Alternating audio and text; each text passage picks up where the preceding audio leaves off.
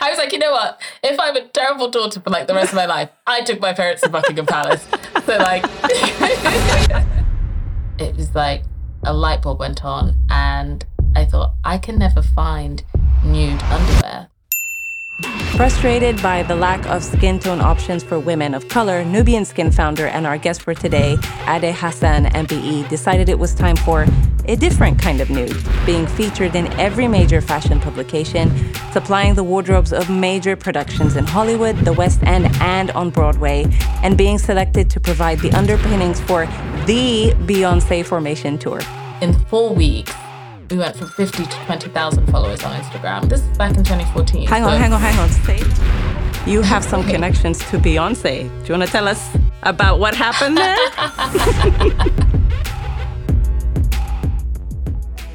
Welcome to Daring Forward, where we feature ordinary women doing extraordinary things and learn practical lessons and action steps to help you live courageously. I'm your host, Sahar Twesijay. Now, if you're ready, let's dare forward. What if starting a business could open doors and opportunities beyond your wildest dreams? If you think that it's too good to be true, then I'd love to introduce you to today's guest. We talk about how to validate your idea and fund your side hustle, the behind the scenes of going viral, celebrating the small wins, and competing with massive retailers as a small business. Frustrated by the lack of skin tone options for women of color, Nubian Skin founder and our guest for today, Ade Hassan Ep.18, decided it was time for a different kind of nude. Nubian Skin has had an outsized influence on the fashion industry, with many other parts of the industry realizing the need to be more inclusive. Testament to this are the milestones the company has achieved, such as being featured in every major fashion publication, supplying the wardrobes of major productions in Hollywood, the West End, and on Broadway, and being selected to provide the underpinnings for the Beyonce Formation Tour. In 2017, Ade was awarded an MBE at Buckingham Palace for services to fashion. The award was made recognizing Ade's commitment to her mission to redefine nude and the impact she has consequently made on the fashion industry. Before we jump back into today's episode, I have a quick announcement for you. If you want to automate getting traffic, building your email list, and making sales, then I've got just the thing for you. I've got a brand new workshop for you guys called Pinterest Traffic on Tap, where you'll learn the 7 strategies every creative entrepreneur should know. It makes it easy for you to save hours of your time by creating a streamlined content creation workflow so you can automate getting traffic, building your list, and making sales with Pinterest. Now, I get it. If you've been hustling endlessly and wasting time on creating content that doesn't engage or convert into sales, then this is exactly why I created this workshop for you. Now, here's exactly what you get when you sign up for this workshop. You'll learn the 3 rules of making content that sells on Pinterest, creating viral idea pins decoded, the number 1 secret to designing pins that convert, the Pinterest Keywords Insider's Guide, Pinterest profile mistakes and how to avoid them, the proven Pinterest workflow system where we use AI and automation to streamline everything. And finally, you'll learn Pinterest Analytics Explained for creative entrepreneurs. Now, the total value of this workshop is £99, but the price for today is only £7. So at this point, you might be thinking there has to be a catch, right? But I promise you there's no catch. I am simply doing this because I want to help as many creative entrepreneurs get started with Pinterest marketing and avoid burnout. All you need to do is register and you can get started right away. Now, this workshop offer can't last forever, so I want to encourage you not to wait. And if for any reason you don't love it, I'll refund your money and you could still keep access to the workshop and get value from it in the future. So why wait? Start learning how to automate getting traffic and building your email list and making sales with Pinterest. Simply click the link in the show notes to get instant access. What were you doing before you started Nubian Skin and how did the idea come to you?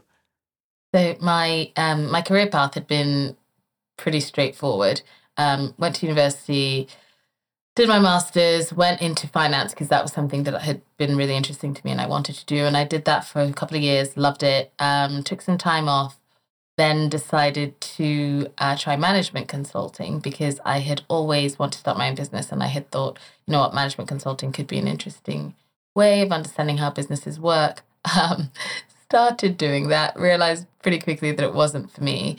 But I remember the afternoon I got the idea for Nubian Skin. Like I still remember it. I was at a client site in the middle of Gloucestershire and I was sitting at a desk And there had been a bunch of different business ideas that had been swirling around in my head and nothing was really sticking. And I just remember the moment, it was like a light bulb went on and I thought, I can never find nude underwear. Like I just want nude tights and I want a nude bra and I can never find one. So I start Googling and searching and I just, like, it dawned on me, nobody is doing this. And I knew I needed it. I knew that clearly there's so many other women of color who need it. Wow. And that was the moment that the idea sort of like came to me. And then the idea sort of took a life of its own because it just consumed me. I was like, yes, this is it. And that was the start of the journey. And that was sort of when I realized, okay, this is the direction that my career is going to take for a while. You know what I find amazing about this is that often I find that with entrepreneurs and founders is that the genesis of the idea is almost spiritual. Like it's so intuitive. Like how I'm just fascinated by how the idea just came to you, and also the fact that it's so specific and so niched. Like how did you then recognize that there was a demand for it? Because you know it was a problem for yourself. Did you then have to research and find out if it was a problem other Black women were having as well? Or how'd you go about that? Absolutely. So I obviously studied, well, one, I was like, this can't be true. I was like, because it was a product that I wanted. And so I just kept looking and searching and literally nothing.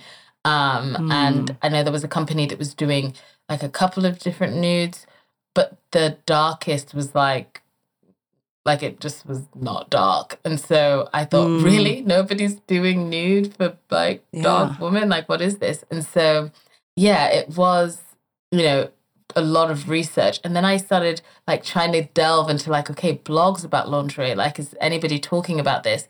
And I remember coming across this campaign and I think it was like something about like, what's my nude or where's my nude? And it was a Black woman in America who had been, she had the same frustration and she was sort of like, it was a whole story about how she was like trying to campaign companies and shops to carry a nude that matched her skin tone, but they couldn't because it didn't exist, right? So, right, okay. So yeah, that was like a really big thing, was just doing a lot of research and saying, okay, is this actually, does this product just really not exist? And are there other people who were asking for it? And then there were, but there wasn't anybody providing it. Okay, so you then definitely validated your idea through your research. So then how did you come about with starting? What did that process look like? I imagine it must have been really tricky. So that process took a little bit longer than I had anticipated. I was used to, so first of all, I knew I would need capital, right? I'd need money to start the business. So I decided, you know what, I'm not enjoying consulting. This isn't something that I want to spend my time doing. I do love finance, and I could make more money doing finance. And so I went back into finance, which was great. And it was a brilliant experience going back into that. But I did go back with the purpose that I wanted to save money to fund Nubian Skin. Okay. And the first 2 years were just like head down, saving money. And I'd come up with the concept in the spring of 2011. I actively started working on Nubian Skin the spring of 2013, so about 2 years later. The whole time I'd sort of been jotting ideas as I had them, but I actively started working on it then. Okay. And I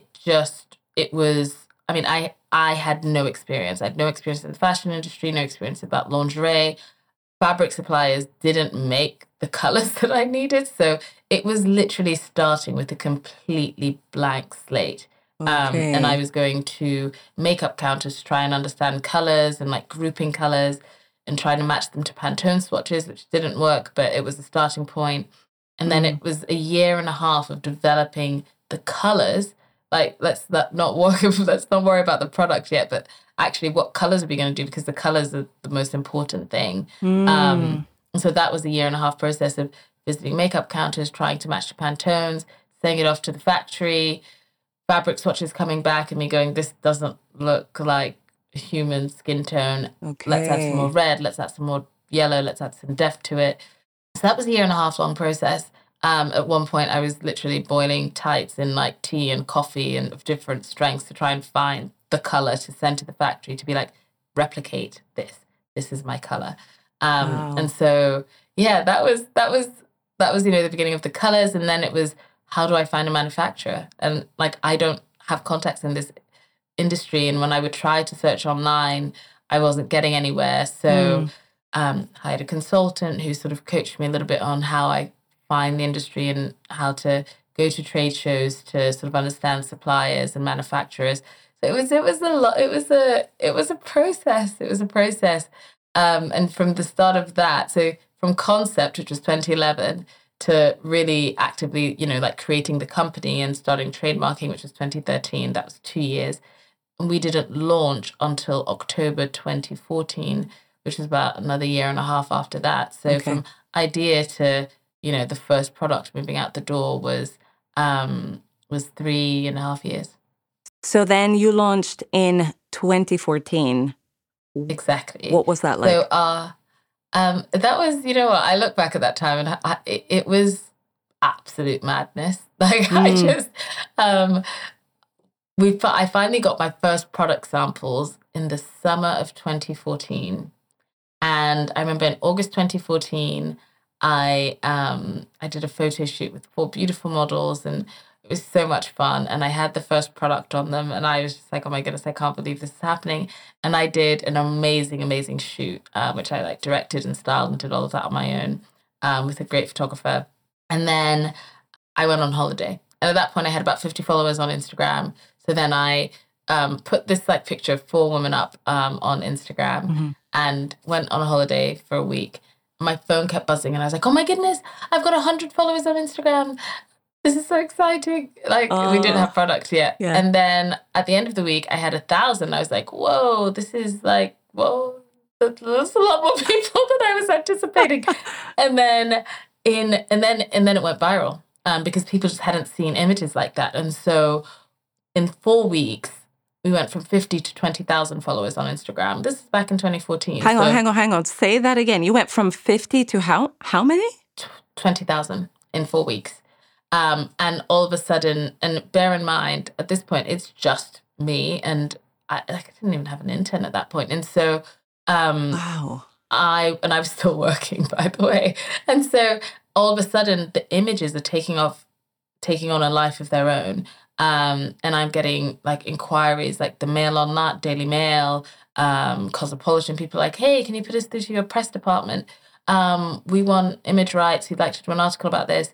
And I'm like, yeah. Please just email press@nubianskin.com. And then I'd like go into like my Google like admin thing, be like, create press@nubianskin.com. And I'd be like, hey, yeah, sure, of course. Like, here are the image rights. Like, here are the images, and please credit this photographer, blah, blah. It was mad. And everything took on a life of its own. We didn't even have the website yet, so we were just capturing emails. And then a couple of months later, we actually launched the product. And I just remember that time being this insane whirlwind of, like, being so excited because people cared, being absolutely terrified because I was like, people think I'm a big company and it's just me. I think at that point, I'd hired, like in September, I hired an intern. So it was amazing. It was a really amazing period of just like, learning to it's like sink or swim, like desperately trying to tread water.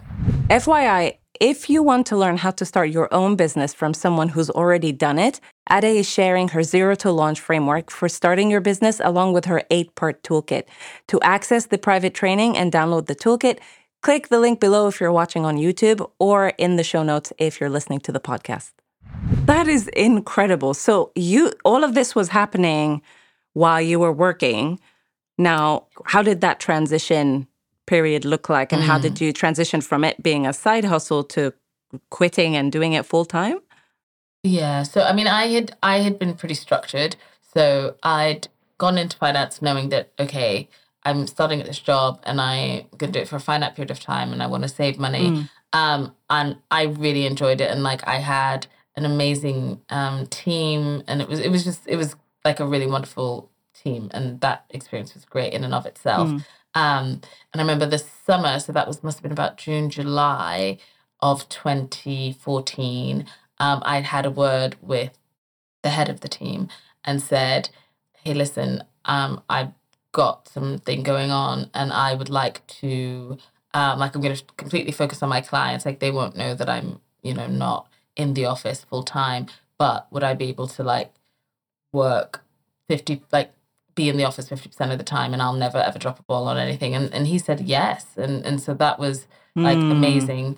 And so I could sort of have a little bit more flexibility because things that summer started heating up and I just had to run the business. Yeah. And respond to inquiries and get it to the point where we could launch. And so I stayed with them until the end of the year. There was a fund that I was working on, and when that closed in December, that was sort of a natural end point for me to then focus full time on Nubian Skin. Okay. And would you say at that point, did you feel like it was a risk to start doing it full time, or were you, in a sense, a little bit comfortable with where it was financially and kind of taking that leap?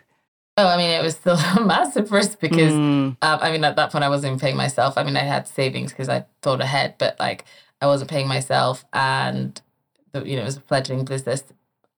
But I also wasn't married, didn't have a mortgage, didn't have children, and so I had an incredibly high risk tolerance. Yes. I think I got a relatively high risk tolerance anyway, but I had a very high one then because I was worst case scenario, if it doesn't work out, I'll just go back into finance, which is something I enjoy anyway. So so I didn't have very many responsibilities outside of myself. And obviously this business I was trying to grow. So my risk tolerance was pretty high.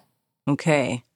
So what did the next phase look like after launching? What was the growth? And talk about all the things from scaling and getting more sales to building a team. What did all of that look like? It was, again, I didn't really have expectations, but I also was surprised at every turn. One, you then become, when you start a business, you then start to realize that, okay, I've worked for a lot of years. It's great. I know I can work hard, but my goodness, I'm dealing with I'm responsible for rent. I'm responsible, if I want my tiny office to be clean, I've got to clean it. If I need to sort out getting rid of waste, I've got to do that. If I've got to figure out paying the government the tax they're owed, I've got to. So all of a sudden you're yeah, this is no longer a job. This is 10 jobs. All the things which other people dealt with when I worked in, larger companies, I had to do. And so that was overwhelming. And then being responsible as an employer. So the team was only 2 people for a very long time. Then it was just getting comfortable with just never knowing. Because at least, when you sort of have a set career, you know what you're supposed to do and you're learning from, other people maybe who are more senior. At this point, it was I don't know anything and I have to learn how to do it because it needs to be done. And so it was a shock to the system. And it was... I'll be very, very, very frank. I was used to working hard, but I had not worked hard in that way. And, people always talk about, how do you have balance? There was no balance. I was living, breathing, eating, sleeping this thing. And it was terrifying. It was absolutely terrifying because you sort of see, you're okay, sales are coming in, but then you're whoa, I just had no idea that businesses can chew through so much money so quickly. Yeah. Because it takes a lot of money if you're doing something like fashion where you have to manufacture and hire, it's capital intensive. So it was just that initial period was a lot about me saying yes, because exciting opportunities happened, right? Because when you have a novel, really innovative idea, you then get approached by people because what you're doing is interesting. And so it was this interesting dichotomy of some companies, retailers approaching us who I was in my life, I never thought that I would be hanging out in ASOS offices, speaking to the head buyer, right? People like that who were on it and they were we'd love to stock you wholesale. I had never even thought about wholesale stocking. And so then really having to understand that, saying yes, and then figuring out how do you do this? Yeah. And on the other hand, you also then were okay, I'm doing wholesale now. I need to find retailers. But then retailers just not being open to that. So you had some retailers who were way ahead of the curve and others who were why would we need other nudes? Like, what are you talking about? Okay. And so there was that like resistance of like a lot of rejection actually. You know, but also it being really heady because people want to talk about you and write about you. And there was a point where I thought, okay, we're getting all this press and people think we're like amazing, but this is a small, like tiny micro business. And, you know, I'm getting all of this attention. And then like you start getting like a bit of imposter syndrome of like, okay, I'm doing something cool. I'm doing something new. And yeah, it's amazing. But also like these massive, you know, like publications are writing about me. And it's like, I'm just trying to like figure out how to make this business work. And so there was just so much happening. There was a lot of, I'll say yes to it and then I'll figure out what I've just said yes to and figure out how to do it because I don't know what I'm doing. So it was a lot of learning on the fly. It was a real baptism by fire. And living your dream, like dreams can also be nightmares, right? So like living your dream never always looks like pretty. Yes. Sometimes like what's under the surface is like some real grit and hard work and you've just got to have a lot of tenacity. Yeah, you said something there. I mean, you said a lot in there that I could go into, but one thing that stood out at me was you mentioned having imposter syndrome. So how did you manage that? Because that can really be quite crippling for some people. And how did you manage that? And would you say that it gets easier with time? I don't know necessarily if I would say that it gets easier with time. I think you learn to manage it better with time. I also think some of it is around expectations that you put on yourself. So I definitely had like probably relatively like very, very, very, very high personal expectations. When I look back now, I'm like, whoa, like you accomplished so much with so little. Like, and I can acknowledge that because like doing what I did was phenomenal. But I also discounted a lot. So I spent a lot of years having like amazing achievements, hitting really cool milestones, getting amazing awards. And I just never celebrated them or even acknowledged them because for me it was like, okay, yeah, this is great. I just won like Great British Entrepreneur of the Awards. And then I'm like, I've got to go to the warehouse and like build like units because we decided to do stuff in-house. Or, you know, it's like you find out, you're like, oh my goodness, I'm going to get like an award from the Queen for services to the fashion industry. Like, this is amazing. And I'm like, it is amazing. I'm so excited. That I'm also like, oh my goodness, like, how am I going to like pay for the new, like, so it was just constantly like not, now I'm much better at that. Now I'm much better at saying, okay, you know what, celebrate the wins because it's all part of the journey. And like, yes, you need to be cognizant of like problems that are going to arise or things you need to deal with, but also like remember it's just part of the journey. It's not like the end of the world because I focused a lot on like these are problems versus like, hey, look at all you've done. Because I remember being interviewed by somebody and they started listing off things. They were like, and this happened and this happened and this happened and this happened and this happened. And I said to her, I was like, oh my goodness. I was like, thank you saying all of that. You needed to hear it. I just, it hadn't like registered. And she was just like, are you okay? I was like, well, I mean, it just hadn't registered. And so, yeah, I think sometimes it's really, you have to like give yourself kudos and really take the time to give yourself those kudos because it's a big part of the journey. Yeah, it absolutely is. And I think it's a real struggle for so many people, this celebrating the small wins, because I think, especially when you're a driven and ambitious person, the temptation is always to either problem solve or look into the next thing to achieve. So I really appreciate you actually mentioning that. What was it like getting awarded by the Queen? That's incredible. Yeah, I mean, it is. Sometimes I like think back and I'm like, you know, like that happened to you. Like, do you realize that happened to you? It was really lovely. I had remember that was in 2017, and I'd been having just like, it was a tricky period because we'd like tried a bunch of different stuff as far as manufacture. We changed the way we manufactured. We changed the way we were distributing things, and so there was just like a lot of things that were happening, and so I felt like I was always stressed. And then I remember taking this like a short mini break with my husband and a couple of friends.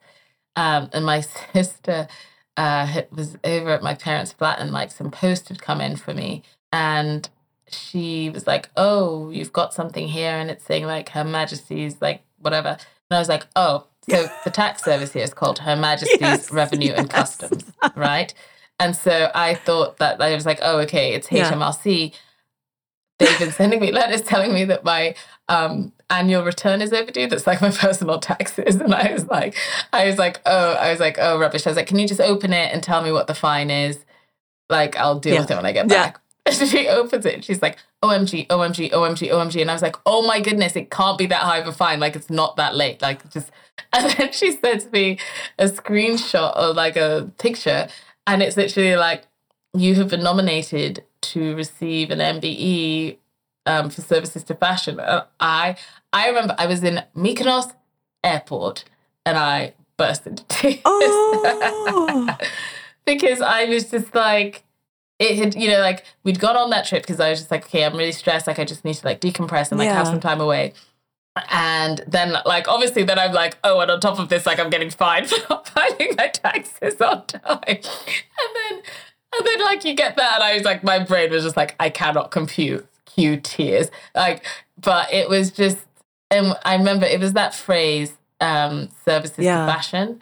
Being somebody who's like an outsider with no experience, with no connections within the industry, and like having something like that saying the impact that you made through your idea and your company is a service to the fashion industry. I was like, wow.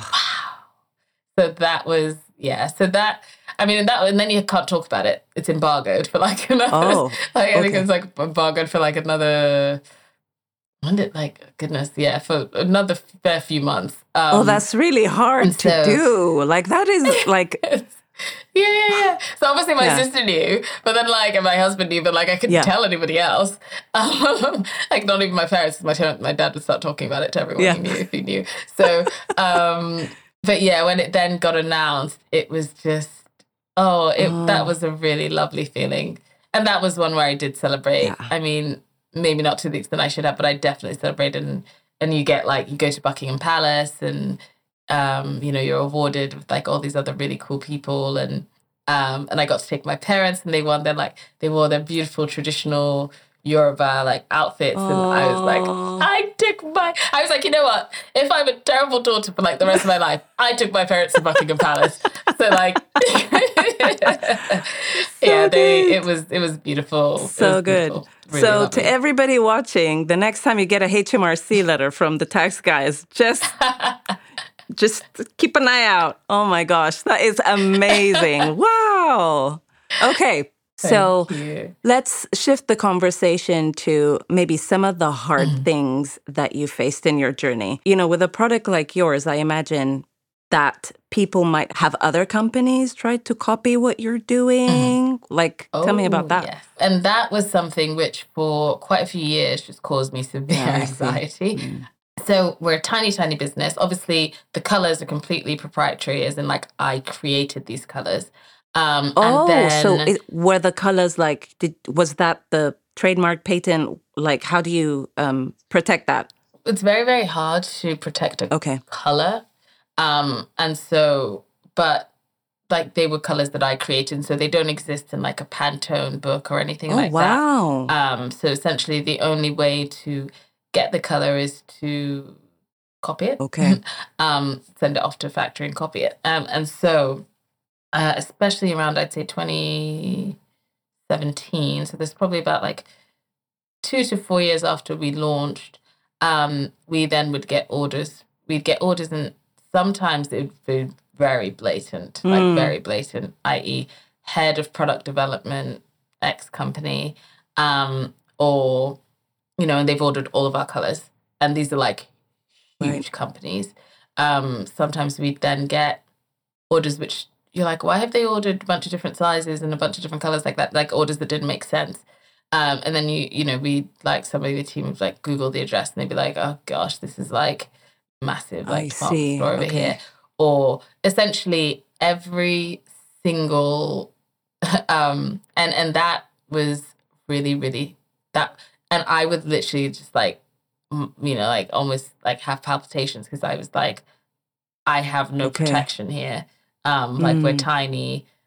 all my capital is tied up in like just trying to like keep the business going and pay for product, pay for manufacturing, pay for components. Like I can't fight this. And now I know how to deal with that a lot better, because that's kind of like the world that we live in the fashion industry. But essentially, if any company has a color that is remotely decent for darker skin tones, I can probably send you the receipts of when they ordered it from us.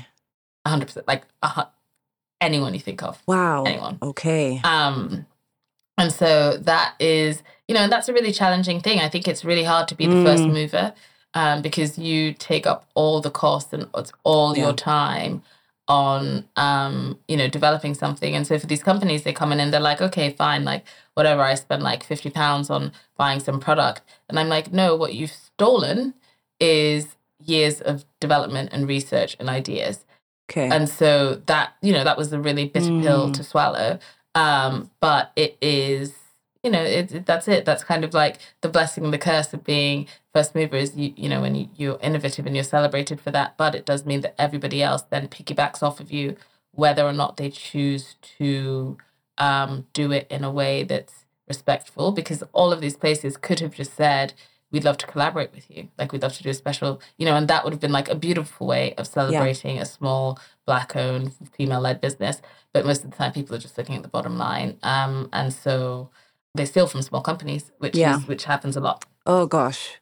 So then how do you differentiate and stay, like when you're a small business, as you're saying, competing with all these huge retailers, what would you say is the thing that you have that keeps people coming back?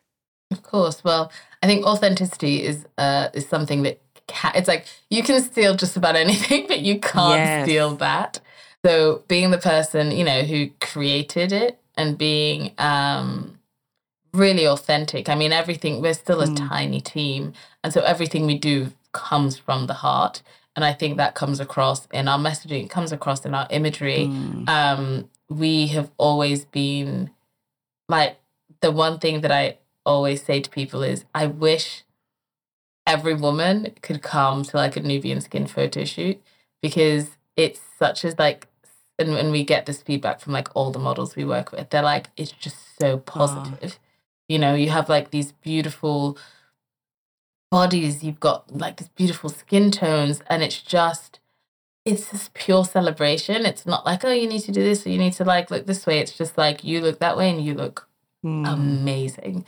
And we're celebrating your skin. And I wish I could bottle that feeling and sell it, because it's really lovely. And I remember once when I was pregnant, the photographers and the models got me they were like, you need to get in front of the camera. We were shooting this really cool campaign. They were like, you need to get in here. And so I then was on the other side. So I wasn't like there, like director. I was on the side. And I was like, this is amazing. It's like, they're all just like doing what like me and my team are usually doing for them. They're like doing to me. And I was like, this is wonderful. They're like, you look great. You're beautiful. It's like we're being love bombed like behind the camera. So I think that like the authenticity, our colors are perfection. Because we created the colors. The colors are perfection. Like, you will not get a better skin tone match. Like, they're just beautiful, beautiful skin tone colors. And then also we have a broad range of sizes, especially when it comes to fuller bust, because a lot of women of color are fuller bust. And so a lot of the brands, who maybe say, okay, we do all these different skin tones, if you actually then look at their offerings for the support, not just like, we do 5X, but like the actual like, okay, you might do 5X, but do you do like a 30G cup? No, you don't. Because that's where a lot of people, when it comes to bras specifically, that's a really big issue, is actually finding something in your color, but then also with the actual sizes. And it's something that we're still looking at expanding even further, because we know that we still have work to do there. Speaking of bras, I know that at some point you introduced softies into your product line. Can you, for those who don't know what they are, can you explain what they are and like how did that partnership come about?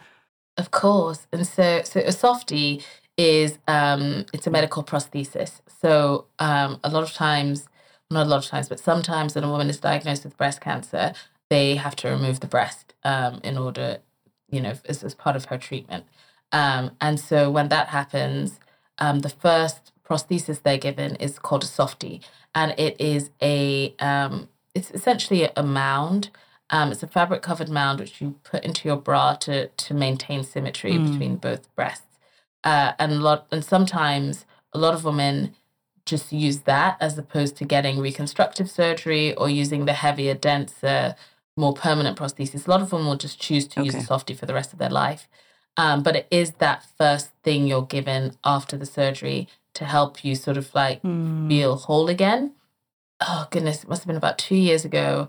I was approached by an amazing doctor called Natalie Johnson, and she works at the Royal Marsden, which is a huge cancer institution here in the UK.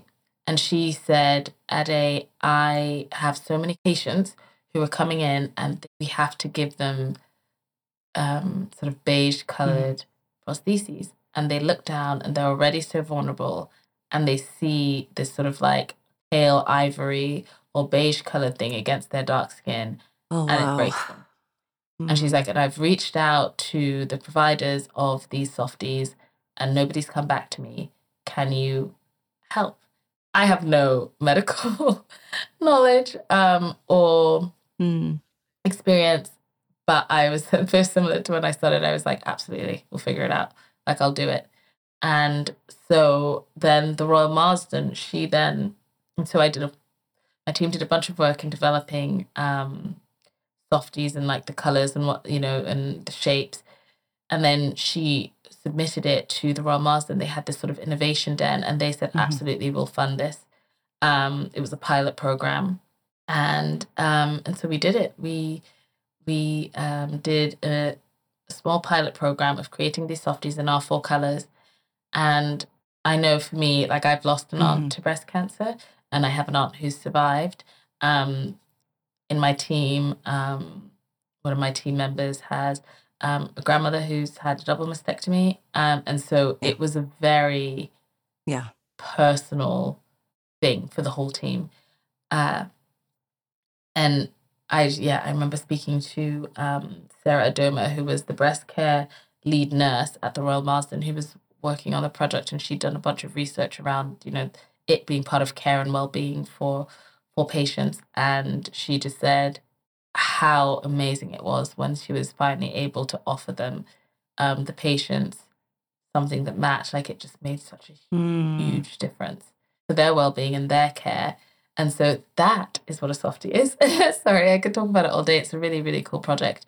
And we did the Royal Marsden project and that's been amazing. And we'll be launching the softies on our website so that people who aren't patients of the Royal Marsden will be launching those in February at the end of this month. And so, the softie project was one of those things where you go, you know what, this has been a journey, because it has been a journey, but you go, even if it was just for that, that's so beautiful to hear. And actually, when we got you on the show, I actually saw the footage of you on the BBC, I think, when you partnered with the doctor and you were talking about it. And I remember thinking, I have to have her on the podcast so she can make it. And it meant a lot to me, actually, because I lost my mom to breast cancer. And I also have my sister who's a survivor of breast cancer. So it's such an amazing and beautiful thing. And I wish that I knew about it and it was available at the time. But, you're going to have such an impact in such a beautiful way to women that need it. So just thank you for that. Let's end with my final question, which is a bit of a fun fact about you. Apparently, you have some connections to Beyonce. Do you want to tell us about what happened there? Oh my gosh. I mean, I wish I had more of a personal connection to Beyonce, but so fun. That was fun. It was 2016, the year of the Formation tour, of Formation fame. And I remember that had come out, and obviously that was just such a beautiful celebration of Blackness, that whole album and everything that went into it and the symbolism, and so much of what she did was of the people and that she surrounded herself with and used in the tours, and everything was very much Black owned and celebrating Blackness. So the whole that point, there was 2 of us and an intern, and we're all Beyonce fans. And I get an email and it's like, hey, we love your brand. Beyonce's used your stuff. We'd love for you to like supply stuff for the Formation tour. And I was like, delete. Clearly that's a scam. I was just like, that's a scam. Like somebody's just trying to like, I was like, this is just like, things like that don't happen, like whatever. So let's move on. And then I was like, I have a few friends who are stylists. I was like, maybe I'll just like forward them the email to be like, have you heard of this guy? Because I was like, I don't know who this person is.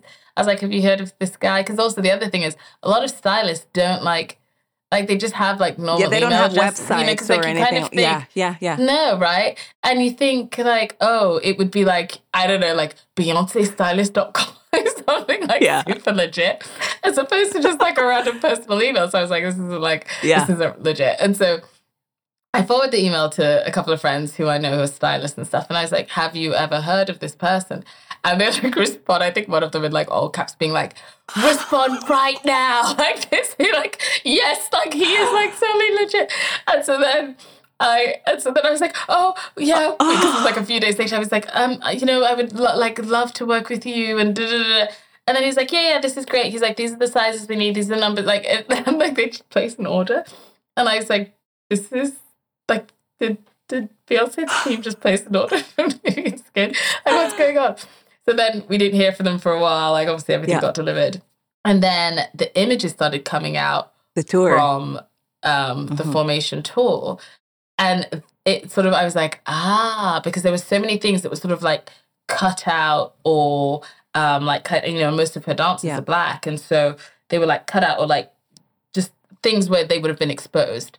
And I'm looking at it and I'm like scrolling in, like looking at pictures of Beyonce and I'm like, so I downloaded a bunch of the pictures and I sent them to and I'm like, I was like, is this what I think it is? And he's like, 100%. I was like dying. Like we were just, that was really, really, really cool to be involved in that. That is amazing. Incredible. I can only imagine the emotions. Oh my goodness. Like, I love how things just happen to you. Like these wild, like the Queen just reaches out. Then Beyonce just reaches out. Like, I'm eagerly waiting for the next one. You need to share that with us. I mean, we'll see. But yeah, that was cool. And also, I didn't get tickets. To the show. And so then in London, her wardrobe, the wardrobe mistress was like, oh, we need like a top up of some stuff. She's like, oh, are you coming to the show? And I was like, yeah, I didn't get tickets. She's like, I'll send you got to go? So then I got 2 free tickets to the show. I was like, this is great. I mean, I'm so glad that you didn't get to pay for it. Like you were, that's awesome. Well done. That's fantastic. Oh my goodness. You. All right, we're going to wrap up the show. So Ade, we have a game that we like to play at the very end called Give Me 3. And you're supposed to speak before you think. Okay, you ready? So I'm going to ask you one question at a time. So 3 questions. Speak before you think and give me 3 answers to each question.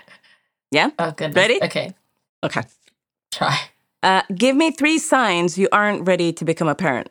I am a parent. Well, now you know what it takes to be one. So 3 signs you're not ready. Oh, right. Yeah. Okay, 3 signs you're not ready. You can't get out of bed early. You're not able to feed yourself because you'll need to feed your child like all the time. And you still are enjoying going on holiday at the drop of a dime. Like, that's a hard one. That's a hard one to get over, man. Okay. Give me 3 ways to get out of the friend zone. How did you bag the husband? Tell us all. Well, interestingly enough, my husband is the one who got out of the friend zone, so he's probably giving you these answers. But I would say, 1, just make a move. Make the move. Make a move.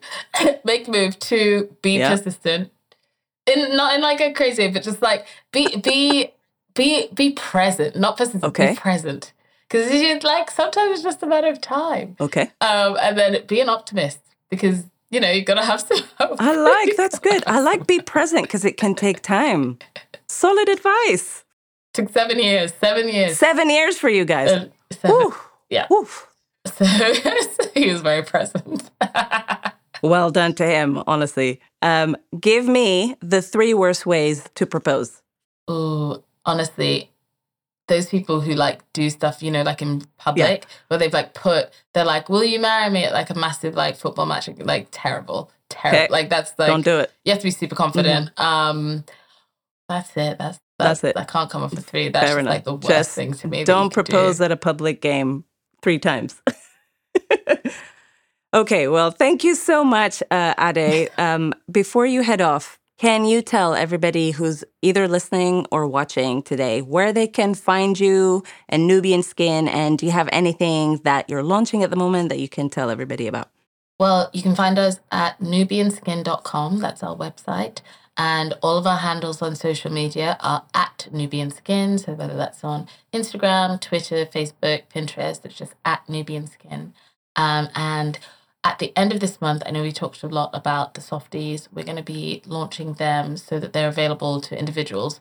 So the pilot program has now ended and it was a success. And so we'll be launching those so individuals can buy those on our website. So that's something that we're really, really excited to be able to provide for people. Amazing. Well, I am so glad you've come on the show. You have been an absolute joy. I'm so honored to have you bless us with your presence today. Thank you. You're so thank kind. you so much for today. Thanks for having me. One last thing before you head off today, don't forget that you can access Ade's exclusive Zero to Launch training and 8-part toolkit below if you're watching on YouTube or in the show notes if you're listening to the podcast. Thanks for tuning in today. All the resources mentioned in the show are linked below if you're watching on YouTube and linked in the show notes if you're listening to the podcast. If you've enjoyed today's episode, then I want to invite you to help us spread our message by choosing one of 4 ways. 1, subscribe to the YouTube channel or the podcast. 2, leave a review if you're listening to the podcast. It really helps. 3, let me know in the comments below what the key takeaways were for you in today's episode. And 4, share this episode with one friend who could use a little bit of courage today. And if you want to binge our episodes, may I suggest you watch this episode right here if you're watching on YouTube. That's it. Until next time, don't forget to live courageously and dare forward.